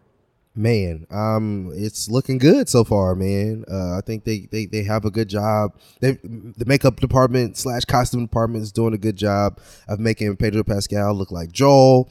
I'm still not 100% sold on Ellie yet. Just the way she looks. Hopefully, the acting comes through and she sells me. But again, other than that, it's starting to look good, man. It's crazy that they're like in these small glimpses, we see like Joel's daughter and like clicker stuck in the wall, and like it's like, oh, okay, if y'all don't play the game then I don't think y'all know what's going to happen here. We know episode 1 has to be traumatic, if not episode 2. Like I'm interested on how they take things, like in terms of pace, because we know adapting a video game into an HBO series is a completely different thing, and they've said this first season will be, of course, the first game, but it's like, okay, but what do those beats look like? Is the first episode freaking, I don't know, the first hour of the game. Like, you know what I'm saying? Like, what does that look like? So, in seeing this footage, I think that's the thing that interests me the most, is the ways in which like some of these things are going to exist in the actual show versus the teaser. But man, I'm liking, again, the small things that I've seen. The cinematography looks good. I love seeing that it's snowing, you know, at one part. I love seeing just the different environments, how, and you can see them cutting back and forth between what seems to be some of the faster moments of the TV show versus when it's just Joel and Ellie talking. You know what I mean? It's like, okay, you may only gave us 20 seconds, but that's exactly what, you know, the game provided us. So far it looks good, man. I can't wait until official trailer comes out.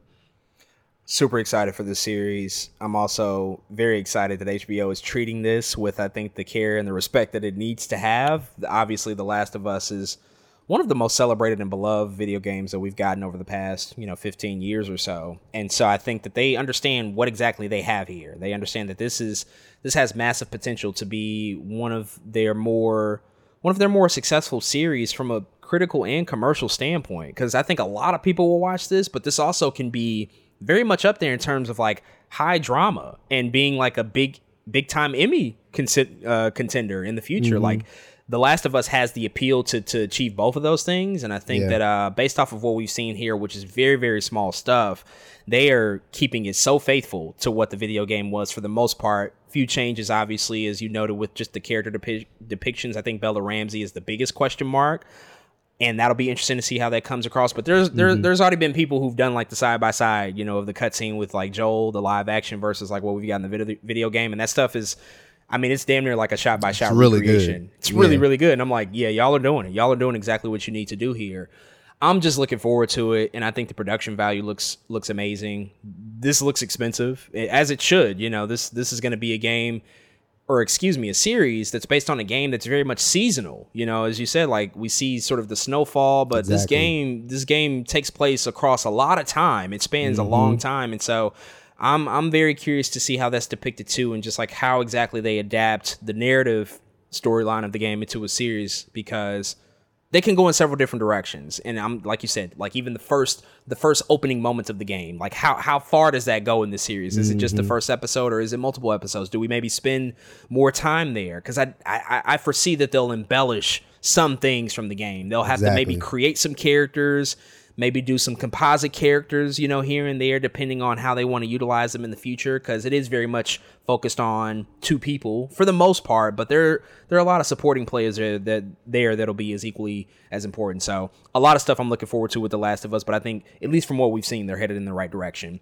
In our other news item, Glass Onion, a Knives Out mystery, which we know is the next sequel to the Knives Out franchise, has an official release date. It's going to be coming out this December 23rd on Netflix, so it'll be pretty much their last big movie that they dropped this year. And we also got an official synopsis for this film, which was released by Netflix, which says, quote, when a tech billionaire, Miles Bron, played by Edward Norton, invites some of his nearest and dearest for a getaway on his private Greek island, it soon becomes clear that all is not perfect in paradise. And when someone turns up dead, well, who better than Blanc to peel back the layers of intrigue? So we know Knives Out was a very, very successful original movie that came out in theaters a few years ago. Netflix bought the rights to the film, paid a massive sum of money to both Rian Johnson, the director, as well as Daniel Craig to come back and star in this film.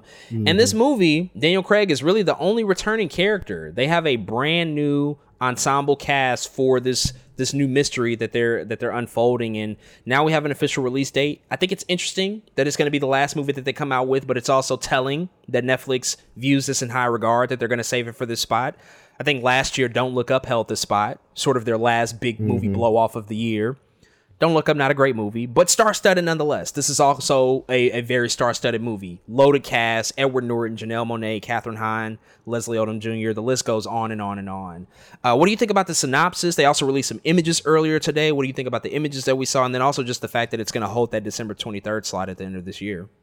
Yeah, man. I just love how diverse the cast is. That was one of the coolest things I think about the first movie. Of course, it was really about a young Hispanic girl among really this white family, but that was like, again, a very important aspect of it. And so I'm curious to see the ways in which they kind of carry that over here, what that diversity looks like. And then those early shots, you can kind of see how different everyone looks. And I love the production of it. Looks like a really cool set that they're filming some of these things on, that I can't wait to see. What's also just still really funny is coming off of Murder on or Death on the Nile. Just like that competitiveness of it is okay. Y'all came out with Death of the Nile. Oh, okay.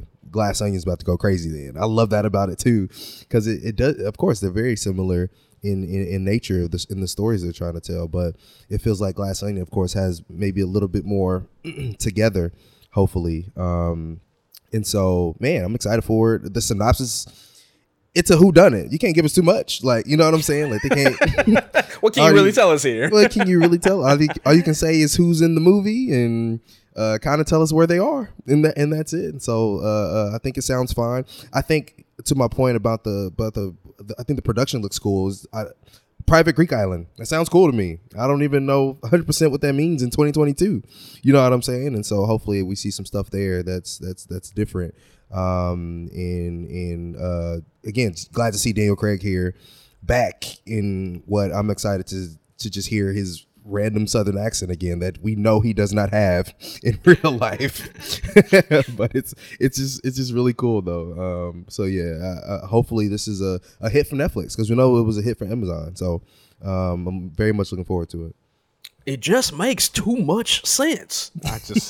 Daniel Craig, man, he's killing it. I love that he goes and gets the bag every single fucking time. Like, they pay him up for Bond. They pay him so much money to play Bond. And now that that's over, he's going on to his next thing. Like, yeah, pay me $200 million to play this role. So he's really smart. But I'm very excited for this. This is really kind of the only hope I have for any other Netflix movie this year, just because I've lost almost essentially all hope for Netflix movies, unless it's like something animated that comes from like another studio that they sell off and license to Netflix. But I've really just kind of given up on Netflix films. I don't know if I'll watch any more for the rest of this year, but I will be watching this one. In fact, I'm probably going to see this in the movie theaters, because they did also announce that it'll have a limited small theatrical run. Again, similar to Don't Look Up, which I went to the movies to go see and was extremely disappointed that I spent money on that. But, here we are. I have more faith in Rian Johnson and what he brings to the table with this particular story, because Knives Out was just so fun. That was one of the first movies we reviewed on this podcast. So we're going to be coming back, to review this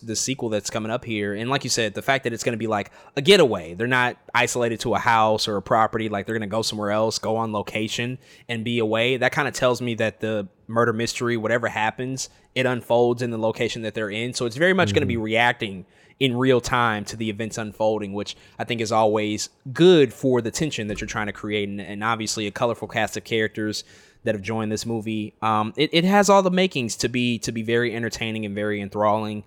And as they have sent these movies out, sort of in parallel to what we've been seeing with Kenneth Branagh, do the Death on the Nile and Murder on the Orient Express, I'm just hoping that this continues to be a more modern and more entertaining approach than those films are, because those are just okay. They're fine. They're faithful to their source material, which I guess you have to commend, and they look gorgeous and they have great cast as well, but they're not the most intriguing, because I don't know how much more they really have to say than what the source material initially presented. But this being something that's a little bit more original from Rian Johnson, I think that they have a lot of room to play here. So very much looking forward to that. Again, it'll be out December 23rd on Netflix. In other news, we just found out that a live action film for Community is in the works, and that they're going to be moving forward with it hopefully really soon here. The creator of the NBC sitcom, he's recently told publications that a story outline has already been developed and negotiations are underway, and that they're looking to get the cast back together, the original cast of that very popular series that was on for, I think, 6 seasons it ran. They're looking to get everybody back together to do this Community series, and he's already talked to several people, a part of that original cast, who've read the script, who've been a part of table readings, and they're looking to reunite everybody to do a movie here. What do you think about this? I haven't seen all of Community, but I have seen like several episodes, and it was always funny. And I recognize also the talent that came from that show that have gone on to have really successful careers even after that series ran, all the way back in, I think, the mid to late 2000s, really into those 2010, 2011 eras of TV. What do you think about them possibly reuniting here to do a movie based on that show? Troy and Abed in the morning. I love it. Bro, I was a huge Community fan. This is like just one of those shows that I just came across, I think, high school, like really, really kind of late high school. And it kind of fueled a little bit of me to appreciate, I think, sitcoms again. You know, like there was just a moment on TV where it was like Community, Modern Family. I mean, they were just going crazy. Like, they were going hard around that time. And so, I'm very much looking forward to it, man. I love that they're trying to bring back the original cast. I think there's more interest in this than I think people would understand, because I come across random people all the time. They'll be like, "Oh yeah, have you seen Community?" I'm like, "You're asking me?" Yeah, I think, you know what I mean. It's just really cool. And clearly 6 seasons ain't nothing to flinch at. You know what I mean? It's like clearly people was watching the show. And like you said, a lot of people have gone on to have tremendous careers after this. Of course, notably Donald Glover, who we talk about on the show from Atlanta to his music, you know what I mean? And man, it's just really, really cool. And I think that the idea that they have to make a movie out of this, because I think there might be something here. Especially we've kind of talked about how there's not a lot of comedies. Community is a comedy TV show. That is what it is. And so if they can give us a good comedic film out of the world that is Community with the original cast, I'm on board, and I really don't have any other questions to ask, to be honest, because it was that show for me, and so hopefully they can make a successful movie out of it. Yeah, and you know what's also crazy is, as you mentioned, that particular time for sitcoms was booming. You mentioned those others like Parks and Rec, The Office, of course, were hugely successful at that same time. It was a ridiculous time for that. We haven't seen any of those series go on to really develop a feature film, because it begs the question, how does that work? Because the sitcom format, especially with these series like a Community or a Parks and Rec, like it's very much like meta, lots of pop culture references, sometimes breaking the fourth wall, looking at the camera, those glances, you know, the weird camera movements. And we're seeing that, you know, really illustrated once again in like a new series like Abbott Elementary. How do you make that work in a film, in a feature film environment? I mean, I would want them to retain the same style, do it the same way, really, because I think if you get the laughs as you would on TV, there's no reason that you can't do that same style and get the laughs in a movie theater. But it'll be interesting to see how they bring that to life. And then on top of that, all these people have gone on to do other things and have grown, you know, exponentially since that series was on. To reunite them is going to be, I think, the most fascinating part of it, to see like where people are now and have them come back together as this ensemble cast to do this once more. So it'll be very intriguing. Hopefully they can actually get the movie off the ground. I know they've been talking about it for a while, and it seems like all the cast has expressed interest and would want to come back, which it makes sense. I think they all had a really, really profound time on that series. So I'm hoping that they can actually get this across the finish line and get it released in theaters. So we'll have to keep our eyes out on that. And in our last news item of this week, a very shocking one at that, MoviePass is officially coming back. MoviePass is making a return to the mainstream. If you don't know about MoviePass, it was a movie subscription service that existed for the blink of an eye back in, I guess, 2017. Well, let me back. It actually existed well before 2017, 2018. It actually was around for quite a while, but it really, really gained a lot of steam and popularity around 2017 and 2018 because they changed up their business practice. They lowered their price significantly. Initially, it started off, it was like $35 a month or something like that. It wasn't the first movie subscription service, but it was one of the earlier ones. Essentially, the idea that you would pay a monthly fee and it would allow you to see as many movies as you wanted to within the time span of a month. They gained steam when they lowered their pricing tier to like $9.99 a month, which I think everybody collectively looked at that and said, like, wait, $9.99 a month and we can see a movie a day? That's insane. I'm doing it. I'm signing up right now. Now, many people who signed up for this probably didn't question it after the fact, but of course, a lot of critics of it, a lot of people much more in the know about these things than, you know, probably either of us are, just wondered about the business practice. How could anybody ever make this affordable, make this actually turn a profit? If you're charging $9.99 a month to see a movie a day in theaters, how could theaters ever hope to turn a profit? Because it just doesn't work that way. It's just no way feasibly that it can actually turn a profit. And come to find out, there were so many things about this. MoviePass was, you know, sort of going behind the backs of movie theater owners. They definitely did not establish meaningful relationships with large chains like AMC or Cineworld, who owns Regal. There was just a lot of subterfuge happening at that particular time. And I remember specifically because I was a MoviePass subscriber. I know you were too. And it was the summer of 2018, 18 when Mission Impossible Fallout was coming out. And that particular weekend was kind of the crash and burn of MoviePass because turns out they were locking out subscribers from seeing that movie because they were hemorrhaging so much money. It was like they did something to just stop the bleeding. They basically prevented people from seeing Mission Impossible Fallout, one of the biggest movies of the summer at that. Mm-hmm. You would go to the theater because you had to be in the distance of the theater. You would try to make your reservation to go see the movie with your $9.99 subscription fee, and it would just lock you out. And then people were getting their passwords changed. It was so much controversy happening. Long story short, over the next few months, MoviePass ultimately kind of went out of business. They really failed, and we got the launch of other subscription services like AMC A-List. I know Regal has their own subscription service, and so a lot of these things have been substituted in the time being, but MoviePass is apparently coming back, and they're going to do some tiers, different tiers of their service. They're going to have general tiers that are going to be $10 a month, $20 a month, or $30 a month. And each option are going to give you a certain amount of credits to be able to utilize to see a certain amount of movies per month. And also, apparently, they've partnered with 25% of movie theaters in the U.S., but it's unclear if that includes AMC or Regal Cinemas. I highly doubt it. I highly doubt that AMC or Regal has partnered with MoviePass at this particular point. Who those other 25% are, we don't really know. Maybe small local chains, not really sure, but they're coming back, man. What do you think about this as a former MoviePass subscriber yourself, and as a spectator to see how things ultimately unfolded with that company? What do you think about this? First and foremost, I can't believe like bamboozling such a big amount of people and then being like, "We're back." It's really like Trump trying to run for president again right now. It's like, are you serious? Like, you're really coming back? Okay, if you say so. It's just one of those things, man, where I think the only reason they could possibly be doing this is they seen part of the market that wasn't being touched. Like you said, that 25% of movie theaters in the U.S., unclear if it's AMC or Regal. If it's not AMC or Regal, who's left, right? But I think the only way I can justify this is that they found a number in a market that makes sense. You can't leave this unsuccessfully and come back with a similar plan, right? Like, I feel like they went into the lab, did some calculations and said, okay, this could work if we do these tiers. Like the $10 tier will give a user a number of credits each month. The $10 tier is probably like two movies in a month or something like that. I can see that working for the person who goes to a movie center. I'm just making up a theater. Movie center around the corner. You know what I'm saying? And they probably only see 2 movies a month. I'm like, okay, maybe it makes sense for that guy. And maybe they're just trying to appeal to those people.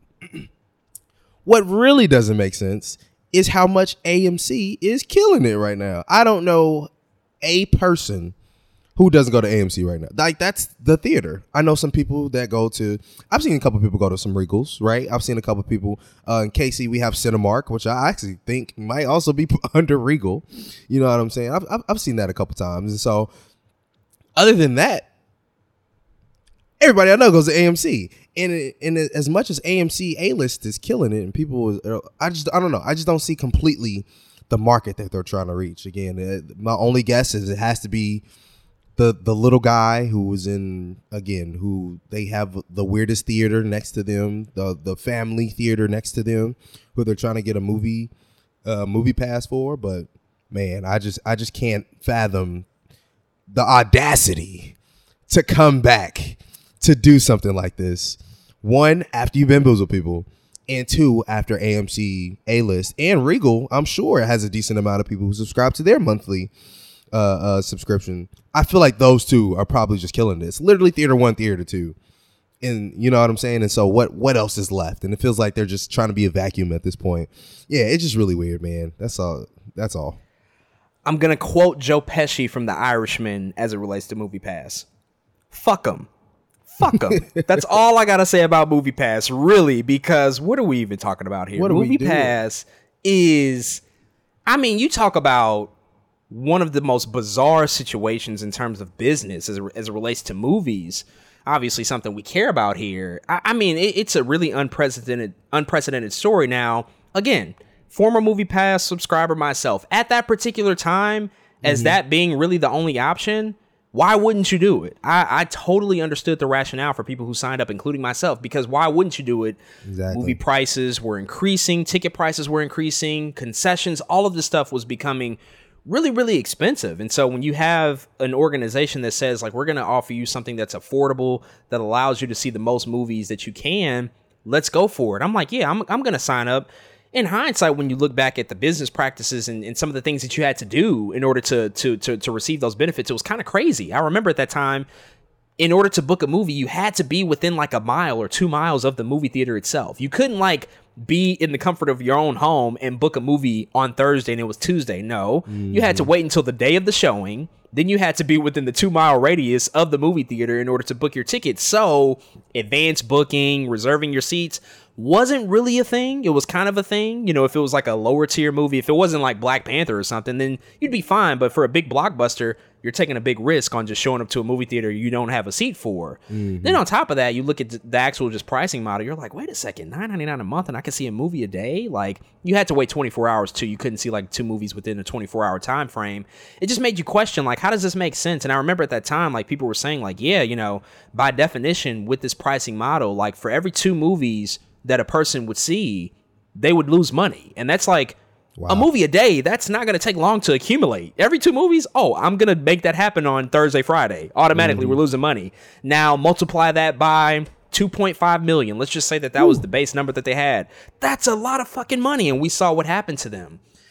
And then you find out it goes even deeper, that they were changing passwords, that there was a data breach, that they were doing all of these really shady business practices, that they weren't communicating with theaters, that they were going behind their backs. You just look at the people behind this company and say, what the fuck are you doing? Like, that's crazy to think about, right? And so then AMC, Regal, they implement their own subscription services. Been a proud AMC A-Lip subscriber for, what's it been, 4 years now since we got that? Never had an issue. Never. Like, yes, sometimes their site crashes and it sucks when you try to book Spider-Man No Way Home occasionally. Yes, that's not the greatest thing in the world, but in terms of what I pay for versus what I get on a monthly basis, it's been fantastic. You get all the premium theaters, you get the IMAX and the 3D. And in fact, I don't even think I don't think you could do that with MoviePass back in the day. I don't think you could reserve like IMAX tickets or 3D. I don't remember. Maybe you could, but I don't remember being able to like see those premium films. I don't think so. Under their service. I think it had to be like a regular standard showing. So with all of that said, man, I don't care. I would not encourage people to sign up for MoviePass. I'm sorry. Maybe they have new leadership who's very, you know, they have a lot of integrity. Maybe they're trying to do it the right way. I'm sure that you probably have to, considering everything that happened, but they have a long way to go before proving themselves because, like you said, the competitors have launched their own stuff. They're out there now. Like, the market is way different than it was 4 years ago. And the movie theater industry is very volatile right now.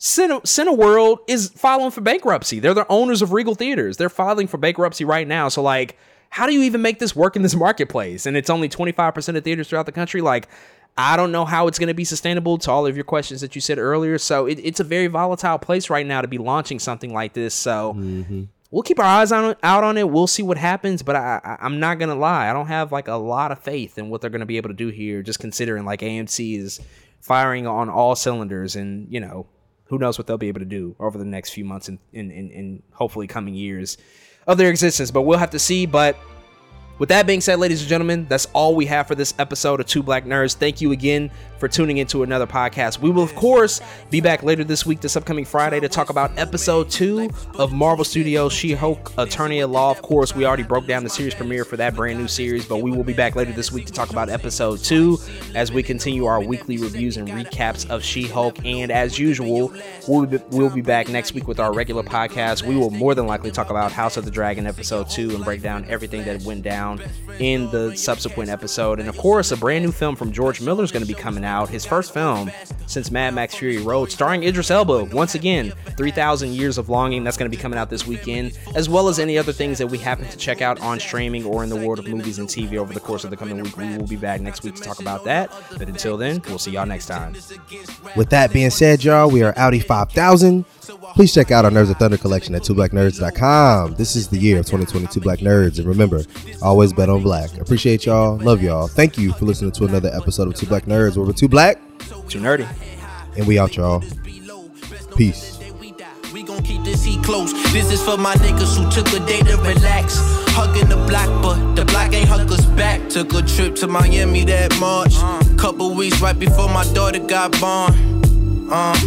To meet up with this kid by the name of X. Had to go to him cause he was on house arrest. Nonetheless, our first time meeting, we was always on the FaceTime. He offered me his place to stay, thank you, but I declined. First impression in my mind, now that's a stand up.